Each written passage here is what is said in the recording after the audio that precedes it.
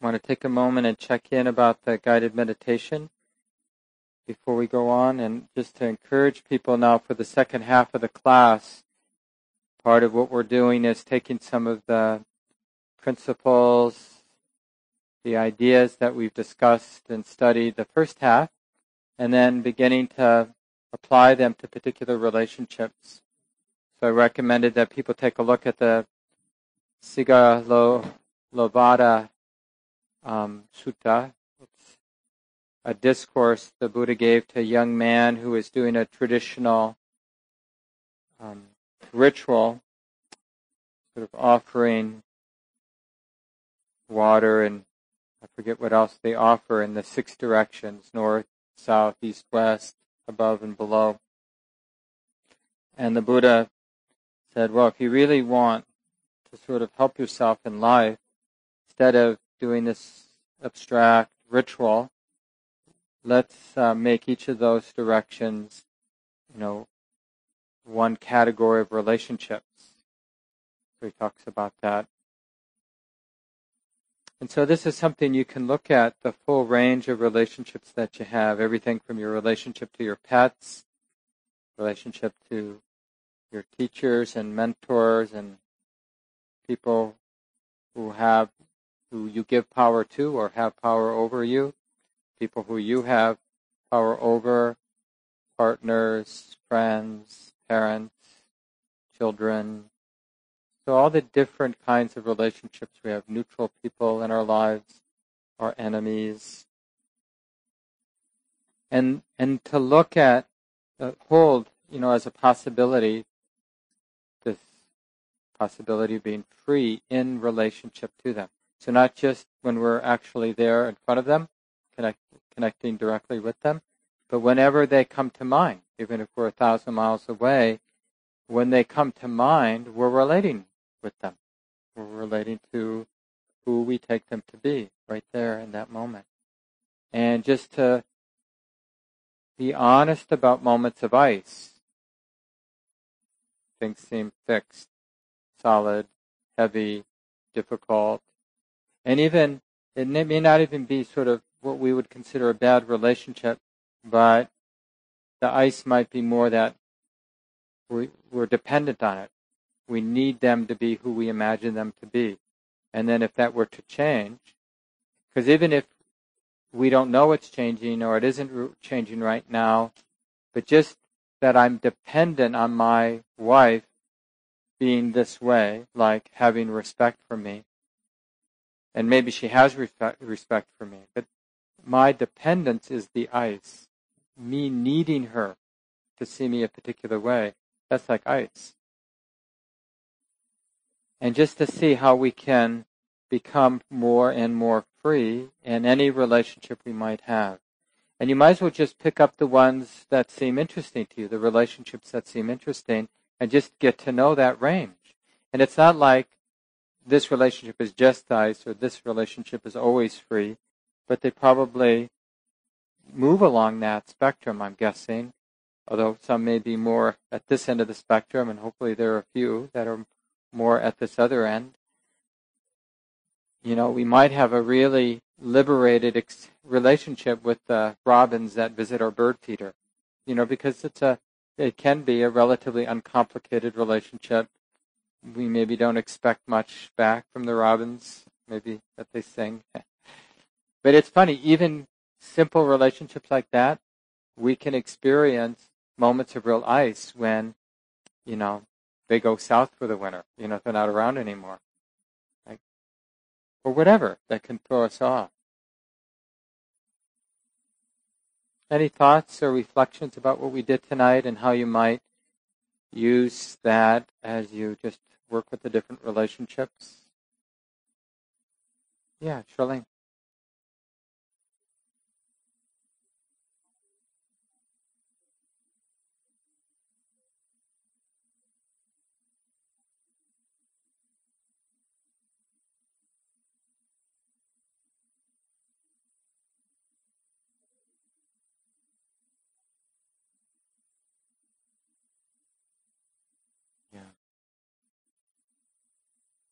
Yeah.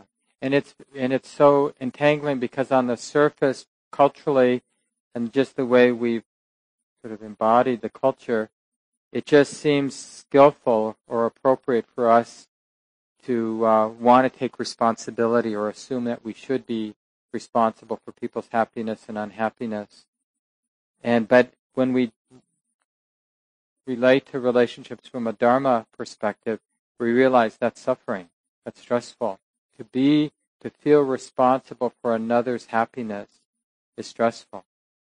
And, we can always bring up, well, I have a 2-year-old or a 2-month-year-old. I have to be responsible. And I think clearly that situation is the nth degree of this practice in terms of the difficulty. Like how to be with an infant as the primary caregiver and how to do that without ice forming. It's like some of my Burmese teachers, they used to say to the young women, it's really important that you have the first stage of awakening before you get married and have children. Because it's so difficult to be a primary caregiver of a young person where there's, even if, they're not even if it isn't your child, but there's such a deep instinct to want to protect appropriately.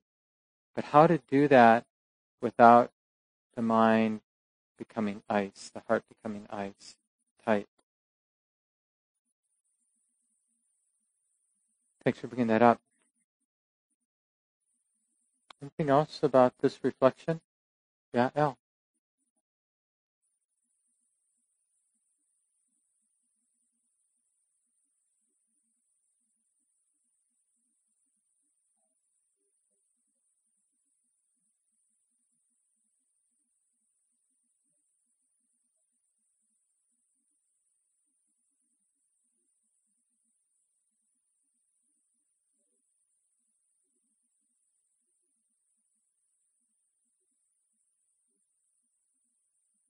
Yeah.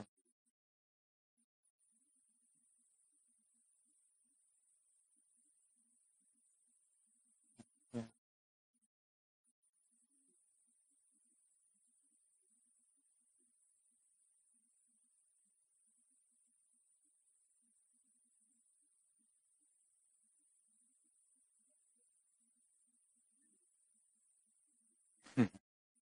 Yeah. Yeah.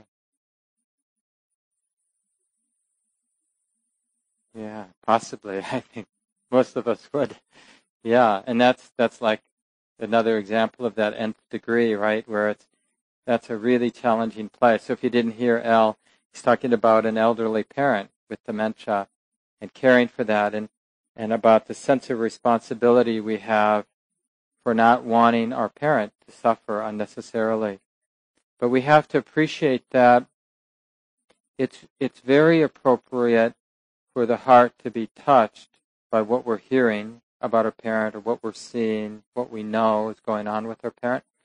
So nobody is saying that the heart shouldn't be touched, shouldn't feel something deeply, strongly.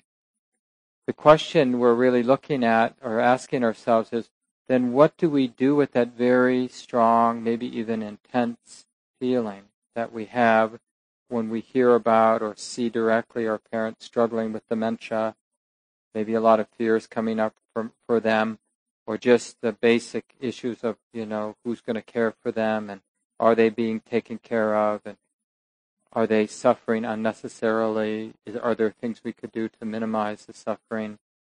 How do we figure all that out?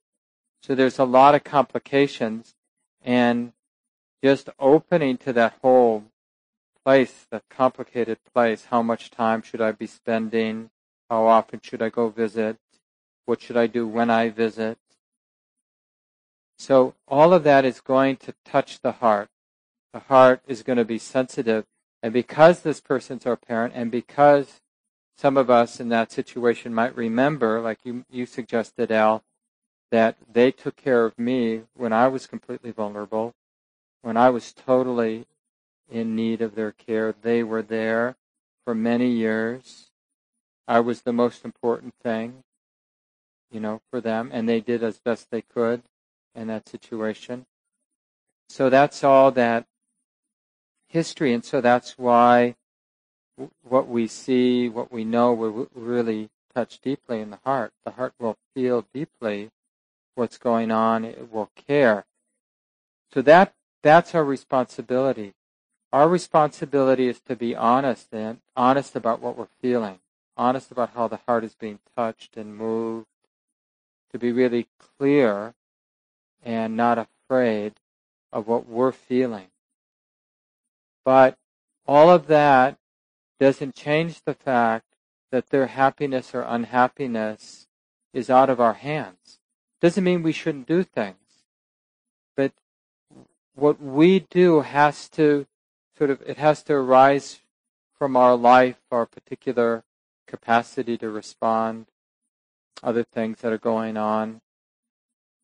And it may or may not have an effect on their happiness, but we don't hold all the cards. And so to respond appropriately, we have to be liberated from feeling responsible. Meaning, when I say feeling responsible, it's this idea that they can't suffer. That's just not acceptable. Well, where does that idea come from? Like, how do we know they can't suffer or they shouldn't suffer? All we know is when they suffer, it touches my heart. That's what we know. When they suffer, when I know you're suffering, I feel it. I feel touched by it.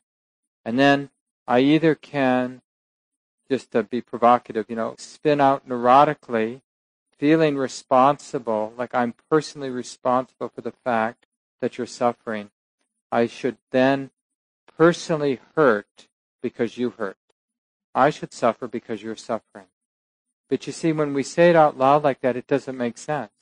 Why should I personally suffer because you're suffering? Does that help you? If anything, if they were aware of it, they would not want us to suffer because they're suffering. But they probably also appreciate that we care, that we're touched by their suffering. So this is the thing we have to learn. Like, to get to the vapor stage, we have to learn how to be touched by all the joys and all the sorrows without suffering because we're afraid or suffering because we're attached. So how to really experience joy and really experience sorrow without suffering, without there being any friction with what we're feeling. How to feel without the friction. So that's kind of your job as a son, is how to feel and respond from that feeling without any tightness, without any getting tight around the intensity of that feeling you must be feeling. Because there's, same with, a parent of a young child, and let's say the child's getting a bronchial infection, and there's probably very few things more intense than being around a little baby having a hard time breathing and not being able to do anything about it, or you've already done everything you can do about it, and you're just there. Or being around a parent with dementia and just seeing, especially in the early stages, them being afraid of losing control, to the degree that they're aware that they're losing control, or just seeing them not able to control the normal functions of life, the normal activities of life. It's a powerful letting go. But that's part of nature. We have to, if we're going to be alive, we have to include that. I mean, this plays out in all kinds of ordinary ways when, like, we seem to see from time to time a squirrel getting hit by a car, not getting killed immediately, but sort of stumbling away. Have you seen that happen? And there's nothing really to do in those moments. And you don't know if it's a matter of minutes or if that squirrel is going to survive and live disabled, for years or whatever. But the question is, what do we do with that image? In the Tibetan Buddhism, I might have mentioned this in the class, it's a very provocative image. And you have to use it skillfully, but just to sort of bring this to the nth degree, again, to see if our heart makes ice out of it, or water, or vapor, is Imagine yourself as the primary caregiver of a child being swept away in a raging river, and seeing that and knowing that there's nothing to do. Now, how do we hold that in our hearts? What would be the skillful way of relating to that? Now, it doesn't mean we can do this, but it just means we aspire in this direction. And if we're lucky, we're in that middle place where there's enough space in the mind that we see the formation of ice and we recognize this isn't helping anyone. Like you're thinking about your parent and you're finding yourself getting really tight and you realize this isn't helping her or me. And other moments, and you feel your heart really open and caring and a real movement of love, like appreciating all of the care, all of the love you have for her, all the love you feel like you've received from her, and this willingness to respond in a way that makes sense in your life, to not hold back, but not to be afraid of things taking their natural course. And that there will be moments of loneliness, and there will be moments of disorientation, and there will be moments of real suffering. Dying, not always, but dying is often a difficult process for us humans. And I think we want to be careful of immediately labeling that as bad, that the dying process is painful. Like, why can't it just be the dying process is often painful? Why do we have to say that's unacceptable or bad? Doesn't mean we don't want to minimize it, but we don't have to make it into a monster that is unacceptable. Because then basically we're saying we should all suffer because it's that way.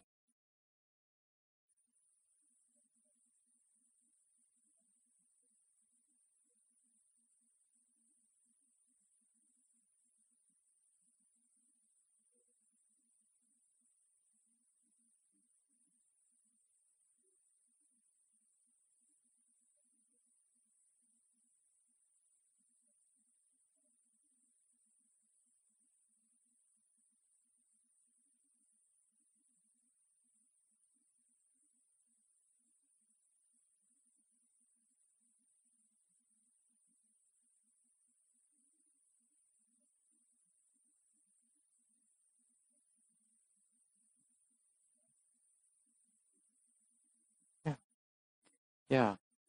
And that's really the essence of the Course. Relating wisely means the heart is wide open and sensitive and being touched and being impacted in a sense, being moved, maybe it's a better word, by everything, by all of our relationships, all of the interactions, whether they're in our mind or actually people are in front of us.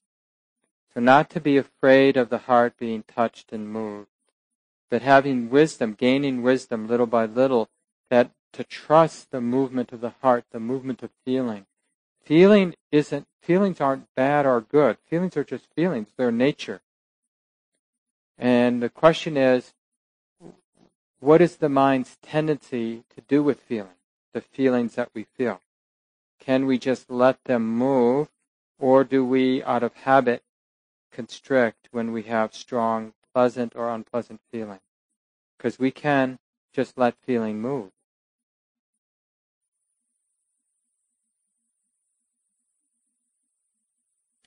So I want to talk a little bit more about intimacy.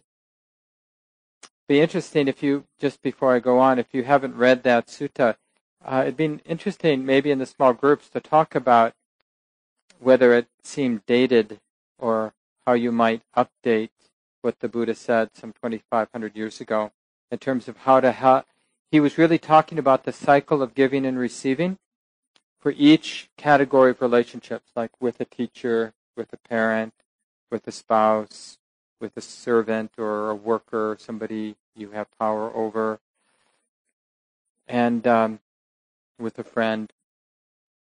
And like, what is that cycle of giving and receiving? How do you relate to them? How do you let your heart be generous, and how do you allow yourself to receive so that it has a integrity, the relationship. It's the only sutta on the website, and it's called the Sigga Lovada Sutta. Sigga Lovada Sutta. Sigalo is the name of the young man that the Buddha is talking to, or the young boy.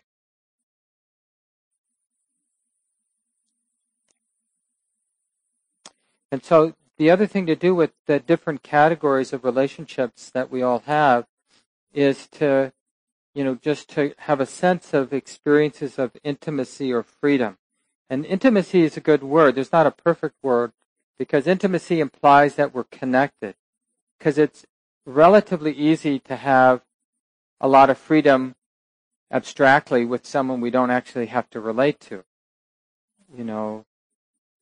Those poor people in this part of the world that I care deeply about. But we don't have any sense of responsibility or obligation or, so it's easy to imagine that the love is pure. So we want to get a sense that intimacy means responding or connecting or engaging. That as the feeling, whatever the feeling might be, as the feeling is moving, there's no repression, there's no holding back. So, as that's what feeling does. Feeling, the movement of feeling in our heart, it triggers a response, whatever it might be. It might be tears, it might be getting on the phone, it might be contributing money, it might be having a conversation or listening. So intimacy and freedom, that's where we're going. So as you look at the different relationships in your life, whether you start with if you have a partner or a close friend, and then just why wouldn't we be interested in moments of real freedom, real intimacy? Like, how has that manifested? How does that manifest in this particular relationship? Or if it doesn't, why doesn't it? What's in the way of the heart moving in that direction? Why is it more often, almost always, heavy? I mean, I don't know about you, but even in that short reflection we did during the guided meditation, the first person that brought to mind was my wife, Wynn, but the second person I brought to mind, it was just interesting. As I looked, at that range, I noticed something about wanting that, being a little dependent, wanting that person to like me. Like, that was the ice I noticed. And really getting more honest about that dependency. And then when you see that there's ice, you can see the causes for the ice. Like being afraid of not being liked or not being respected or being afraid of that person seeing me as I actually am. And I can make peace with that, and then things start to move. It's less icy and more like water. This is how we heal relationships. Sometimes, it actually involves engaging or talking with the person, but it doesn't. We have to at least stay open to the possibility that our relationships can become more free, more like vapor, whether or not we actually have the opportunity to talk to the person or interact with the person. That maybe it's possible for every relationship to heal regardless of whether we actually are interacting with them. So the Buddha said something very provocative, as he often does. Some of you know about this sutta. There's a famous person at the time of the Buddha, a great devotee of the Buddha, who had her deep state, deep awakening herself. Her name was, let me just read it so I don't pronounce it right.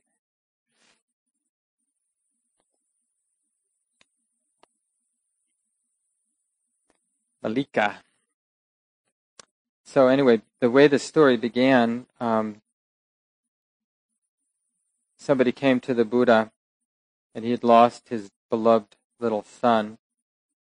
And he said to the Buddha, I have no desire to work or to eat. I keep going to the cemetery and crying out, Where have you gone, my only little child? Where have you gone, my only little child?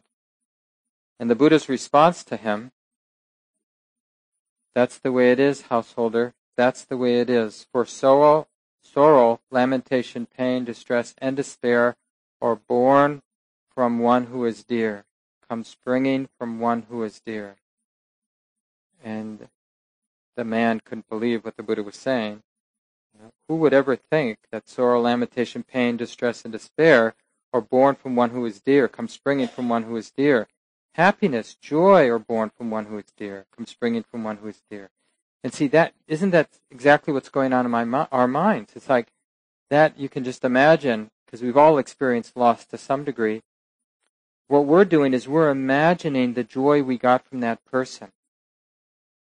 We're not actually honest about the pain of loss that's moving right now in our heart. Our mind is fixing, this is the ice, on like that person, my love for that person, my relationship with that person was a cause for joy. And we're fixing there, and we're not being honest with the pain. So he left. He got up from his seat and left. And he talked to some other people, told them what the Buddha said, and they said, no, you're right, the Buddha's wrong. And anyway, it got around in the town, people sort of basically not believing what the Buddha said, all the way up to the king and queen, and the queen is this woman, Malika. And the king heard it too, and the king, knowing that his wife was a great devotee of the Buddha, a great student of the Buddha, said to her what he had heard the Buddha had said. And the queen said, well, if he said it, it's true, And then he just kind of goes on a little rant, like, you always say whatever he says is true, Get out of my sight, basically. So she asked one of her trusted advisors to go check with the Buddha to make sure that he actually said that. And he did. And the Buddha kind of not only said, yes, that's exactly what I said, and then gave him some examples, just basically similar examples of a person losing a spouse or a parent losing a child or a brother losing a sister, and the same sort of thing, how that leads to the very obvious experience of pain when loss is painful. That's just the basic fact. Loss is painful. So the advisor reports back to the queen. So then the queen, being skillful, goes to see her husband, the king, and says, honey, or something like that, our dear princess here, if she were to die, how would you feel? How about me, if I were to die? How about your son, if he were to die? And king's honest, and says, well, I'd be pretty distressed. And basically walks him through the reality that when the mind is attached, when we think that these relationships are a source of happiness, like the idea or that's the purpose of my love for you, is to get something called happiness, the safety of your love of me or the safety of my interaction with you, then it's not good or bad. The Buddha's not saying that's bad. He's just saying then when loss comes, it will hurt. When there's attachment, then loss hurts. Now, it's so easy to hear this and think, okay, so then we should not have any attachment. Well, in a sense, that's true. But maybe in a deeper way, it's like learning to be okay with the pain of loss. Like, what would that be like? So we get that, oh yeah, it's like the parent, like just to go to the nth degree, it's like Al brought up with an aging parent with dementia, or those of you with young children, or those of you who are involved in really healthy, happy, intimate relationships with a friend or partner, and then imagining or actually experiencing some threat to that, the child being sick, the parent aging, dying, the relationship on unsteady ground. And we directly feel that fear, that pain of loss, or the potential of loss, the threat of loss. So the question is, maybe if we're not surprised, oh yeah, like of course. So what am I going to do with that pain? Not, oh, that pain shouldn't be there. How do I get rid of that pain? But, well, what do I do with that pain? What's the skillful way to relate to that pain? Oh, this is what it means to care a lot. This is how it feels to care. This is what it feels like to imagine the person not being there. So the question is, is it wrong to look at this kind of pain? Or is it healthy and enlivening and liberating? Because if we're going to, especially as lay people, if we're going to live in this world of relationships, this world of relating, this world of intimacy, then are we willing to take it all, to take what comes with it? Or are we demanding that, oh yeah, we'll have intimate relationships, close relationships, but we don't want the powerful feelings that come with relationships.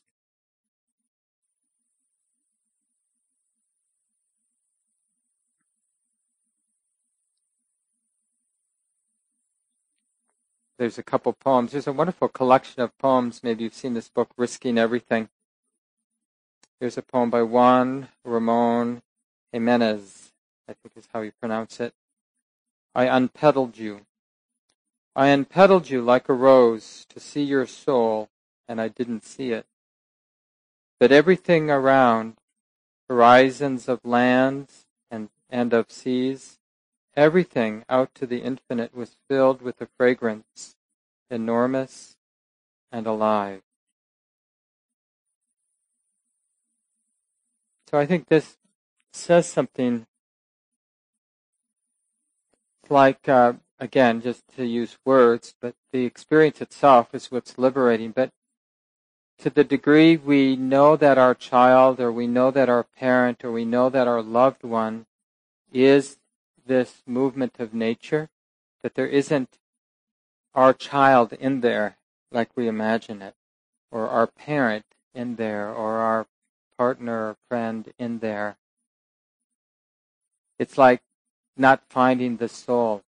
But the intimacy, the not being afraid of the movement of feeling, of being in relationship or caring, that's enormous, as this poet says, and alive, filled with the fragrance, enormous and alive. In one of the Buddhist texts, Dogen, one of the great Buddhist saints who brought Zen Buddhism, Chan Buddhism to Japan back, I think in the 13th century, he said in one of his famous teachings, says, knowing self is forgetting self. Forgetting self is to be enlightened with all things, or intimate with all things. So when we are in ice, in the stage of ice, it's like me needing you, or you needing me, or something. We make the relationship a something. And then when that inevitably changes, as it, expresses its nature to move, to change, then whatever was built upon that solidity comes crashing down. And we feel quite hurt and betrayed because we didn't think it was going to be that way or should be that way. There's another poem, To Have Without Holding, Marge Piercy. Learning to love differently is hard. Love with the hands wide open, love with the doors banging on their hinges, the cupboard unlocked, the wind roaring and whimpering in the rooms, rustling the sheets and snapping the blinds, that thwack like rubber bands in an open palm. It hurts to love wide open, stretching the muscles that feel as if they are made of wet plaster, then of blunt knives, then of sharp knives. It hurts to thwart the reflexes of grab, of clutch, to love and to let go again and again. It pesters to remember the lover who is not in the bed, to hold back what is owed to the work that gutters like a candle in a cave without air, to love consciously, conscientiously, concretely, constructively. I can't do it, you say, it's killing me, but you thrive, you glow, on the street like a neon raspberry. You float and sail, a helium balloon, bright bachelor's button blue and bobbing, on the cold and hot winds of our breath, as we make and unmake and passionate. I actually looked these words up to get the pronunciation right, but it's not my skill. Let's see. Diastole and systole, the rhythm of our unbound bonding. To have and to not hold, to love with minimized malice, hunger and anger, moment by moment balance. I think that's such a beautiful expression of moving into the unknown, because vapor, that freedom in relationship is always, or what we call intimacy, is always groundless. It's not something we can own or count on even. It's exactly the not counting on it or the not owning it that is that freedom. And maybe you have this experience sometimes with your friends or your partners, children, parents, where you're there with them or bringing them to mind, and you look across and you really, instead of seeing the person, you see what's unknown or a mystery, or like, who the hell are you? Or what are you? Have you had that experience where it's like the sort of established preconceptions, ideas you have about the person just somehow aren't landing or don't make sense, or for whatever reason aren't fixing things in the way that in the past have fixed things? And you're close when there's just a sliver, at least, of fear there, like of the unknown. You don't really know what this is. And you can have it any moment. I mean, it could happen here. It's like in those ordinary, common moments of feeling a little self-consciousness when you're relating to somebody. It's very interesting what we do with self-consciousness. The sort of reflex when we're feeling a little self-conscious, like when you're talking about self-consciousness in front of a group of people. Or, when you're giving a public talk and then all of a sudden you realize there are actually people who are listening to me. And it's just really interesting to observe, this is like a homework assignment, what you do with self-consciousness. Like all the ways we can creatively make ice out of self, the feeling of self, it's just a feeling. But we have so many ways, unskillful ways of making ice when we feel self-conscious, like dismissing the importance of the relationship. Like I want to feel safe, so I'm going to distance myself, of course, in many different kinds of ways, in order to manage the unpleasant feeling of self-consciousness. Or, for those of us who are Dharma practitioners, we don't think we should be feeling self-conscious. So we'll use the sort of wisdom emptiness move, like, it's just a feeling, which is sort of like suppressing the unpleasantness of the self-consciousness because it shouldn't be there, right? Because it isn't personal. I know it isn't personal. So we kind of pretend that it doesn't hurt, that the self-consciousness doesn't hurt. So it's just really interesting, like how we can be intimate and care about the unpleasantness of that self-consciousness. And to, like, part of that free movement of vapor is to let that feeling move, like to let the sense of self, it's just the sense, get really small or lonely or needy or whatever it might be. Because wisdom knows that things just keep moving. It's not a final definition of who I or anybody is. So that's why we can trust the unpleasantness of self-consciousness. If I think, which is what we normally think, that the self-consciousness is defining me, then of course I'm going to be frightened of it and I'm going to struggle against it, which just, of course, confirms it, right? If I have to fight self-consciousness, like the sense I'm not good enough or whatever is driving the self-consciousness, well, of course, if I knew I was good enough, I wouldn't have to resist that. But because I think it might be true, I have to fight it. So it's so self-defeating in any case. So but we learn, we become an ice cube again and again and again, and we learn, like, okay, that hurts. That doesn't work. I didn't learn anything. Is there another way? Like, could it possibly be the way to trust that feeling, of being icy?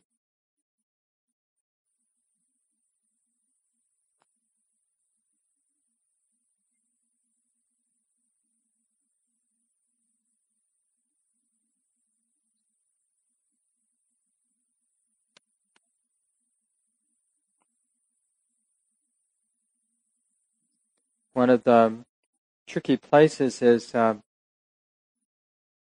we can get confused between, I mentioned I think this last week, between the intensity we have in relationship, because intensity, like really wanting somebody to love me, or all the strong feelings we have in relationship to another person, really caring about your mom, not wanting her to suffer.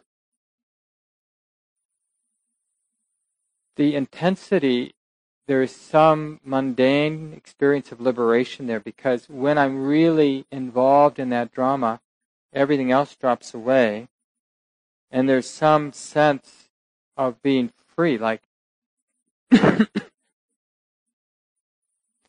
and because the drama is so engaging, we don't notice how stressful it is. The attachment is stressful, but we're not seeing the attachment. We're kind of involved in what we should do, how we can fix this or get this person to do what we want. So looking at the places in our relationships, all the different relationships where the mind gravitates towards intensity. And how we equate often intimacy or freedom with intensity, as opposed to freedom that is less flashy.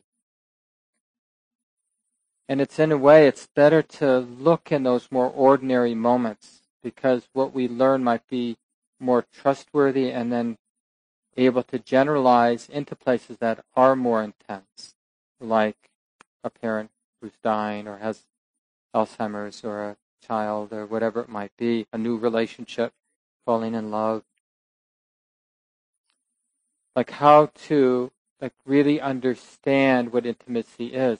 And it might be useful to experiment, like for example in our small groups next week, like what are your actual experiences of intimacy? Just ordinary intimacy that's trustworthy, like you have some sense that those moments of relating, there was a lot of freedom there. The mind wasn't fixed there. And then distilling that experience of freedom. So what would that way of being, that way of relating look like in this other relationship where there tends to be stronger feelings moving? How would the principles of that experience of freedom, what would that look like over here? Like an example might be my relationship with my cat, Sumi. And a lot of the time, the quality of play and engagement is really free. I'm not that disappointed if she ignores me. And And we have, it seems, a playful relationship, and like we know how to communicate. That in order to play, you need to know how to communicate, like how to engage, so how to show up, but not take it too seriously.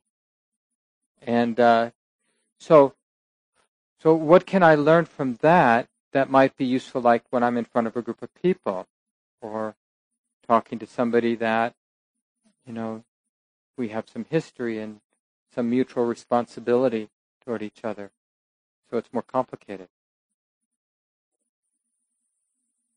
Excuse me. One of the articles that's in the resource list on our webpage, you might want to take a look at if you haven't, Romantic Vision versus Everyday Disappointment. It's from Shambhala Sun, one of the Buddhist-themed magazines. Judith Simmer Brown is the person who wrote it. But she talks about this ideal. I think Joseph Campbell talks about this a lot too, that evidently formed this ideal of perfect love, romantic love, that basically was concocted by the human mind at some point. And Joseph Campbell and this woman also points to this time, about 1,000 years ago in Europe, where this idea, like our love for God, in a Christian context, can't be, at least in, ordinary conditions, it's not validated in a way, or it's not consummated in a way, because it's always abstract. And so then that sort of carried over into relationships with our partners. And so we get addicted to the intensity, the thought, the sort of nth degree or perfection of love. And then the person, the actual interaction, gets in the way, because it never lives up to the ideation of that relationship, the ideas of, the perfect love. And so it's nice, not just with our partners, but with our cats and with everybody, to really see the person, the being, as nature. Not special, not special. Acting out their conditions. Like, it's so easy to personify my cat's behavior as loving me. She was on my lap while I was preparing the talk today at home. She's a skittish cat.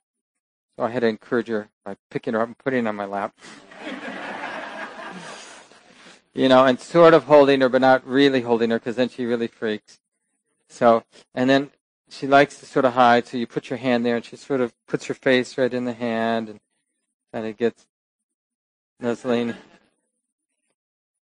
And it's so easy to personify, like to tell the mind a story about what's going on in the relationship, instead of just seeing it as this play of impersonal patterns that it really is.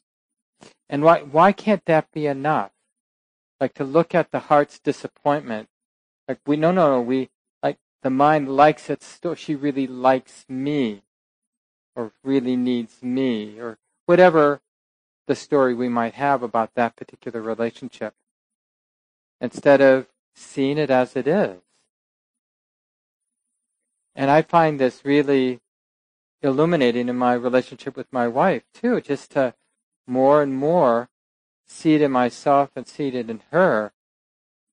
And I find it liberating to see these impersonal qualities, like the whole dance of how we are, how we're intimate, how we play, how we argue and fight, the full range of relating, to just see these different forces at play, and not to be confused by them, not to make them more or less than what they are.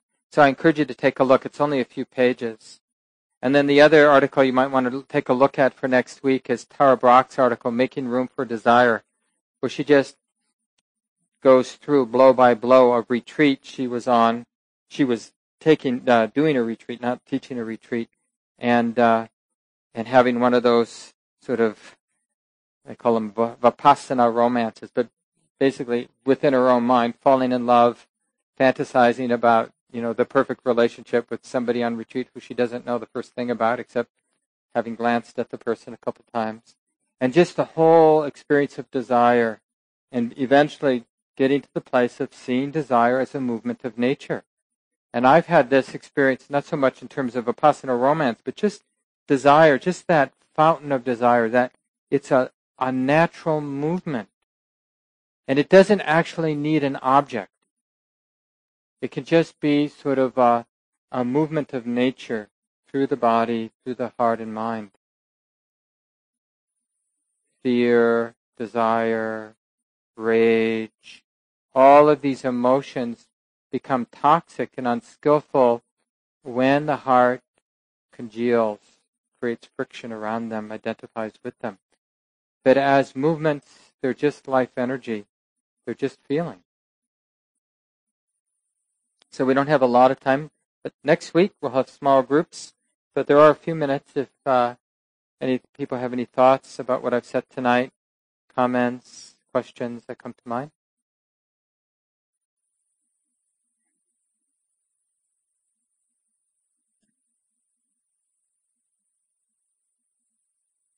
Yeah, Wendy.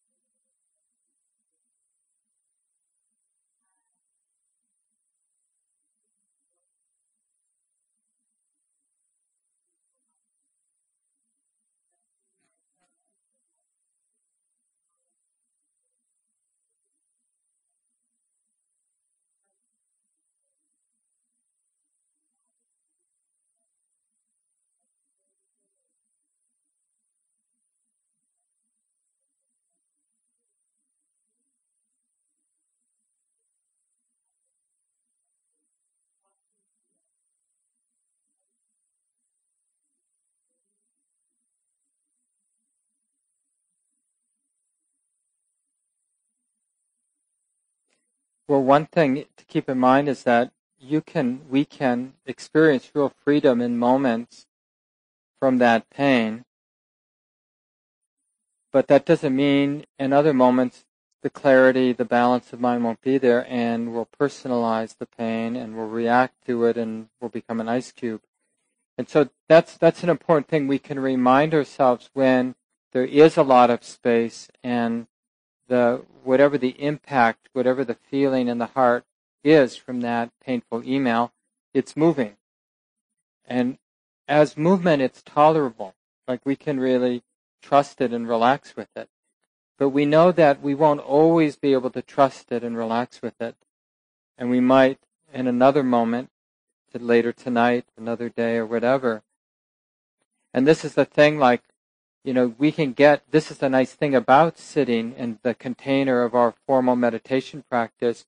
When we get enough samadhi and the mind can come into balance, and we can open to those more painful places in life, those really raw, painful places in life, and have some real movement, and really honestly see that it is okay that this relationship is falling apart, this person really hates me, I actually want to hurt this other person.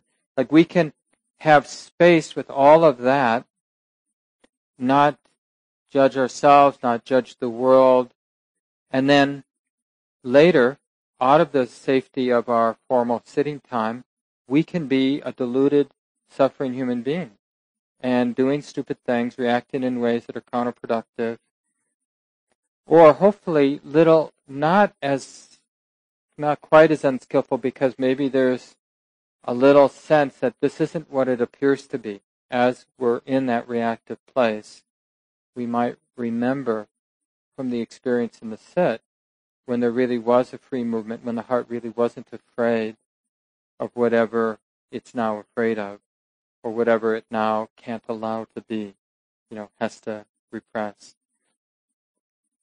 So I wouldn't worry. I think that the way spiritual bypassing might come into that situation is to misunderstand, to misinterpret moments of freedom as if that freedom belongs to me. But that freedom is a natural arising when conditions are like this.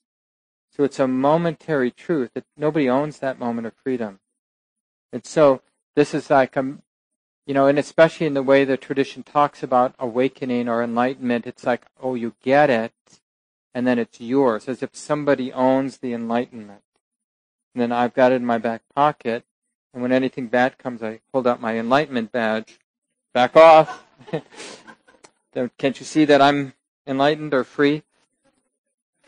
But the real awakening is to see that there are moments, there isn't a person who's awakened. There are moments of awakening or moments of freedom, and there's moments of ice. And to make peace with that whole thing and to understand how it all works. Like when there's ice, how come there's ice? And when there's freedom, how come there's freedom? That's liberating, to understand how it works. I have to leave it here, but more time next week for conversation. Thanks, everyone. Let's just take a few seconds and let go of the words.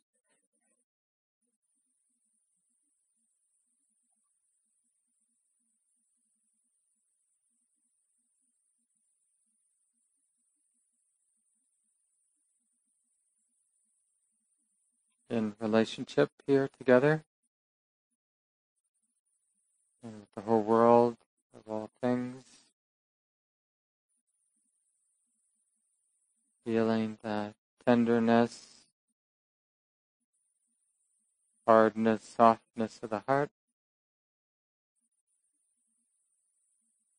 Yes, this too.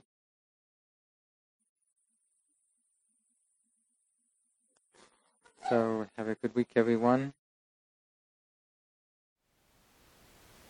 Thank you for listening. To learn how you can support the teachers and Dharma Seed, please visit dharmaseed.org/donate.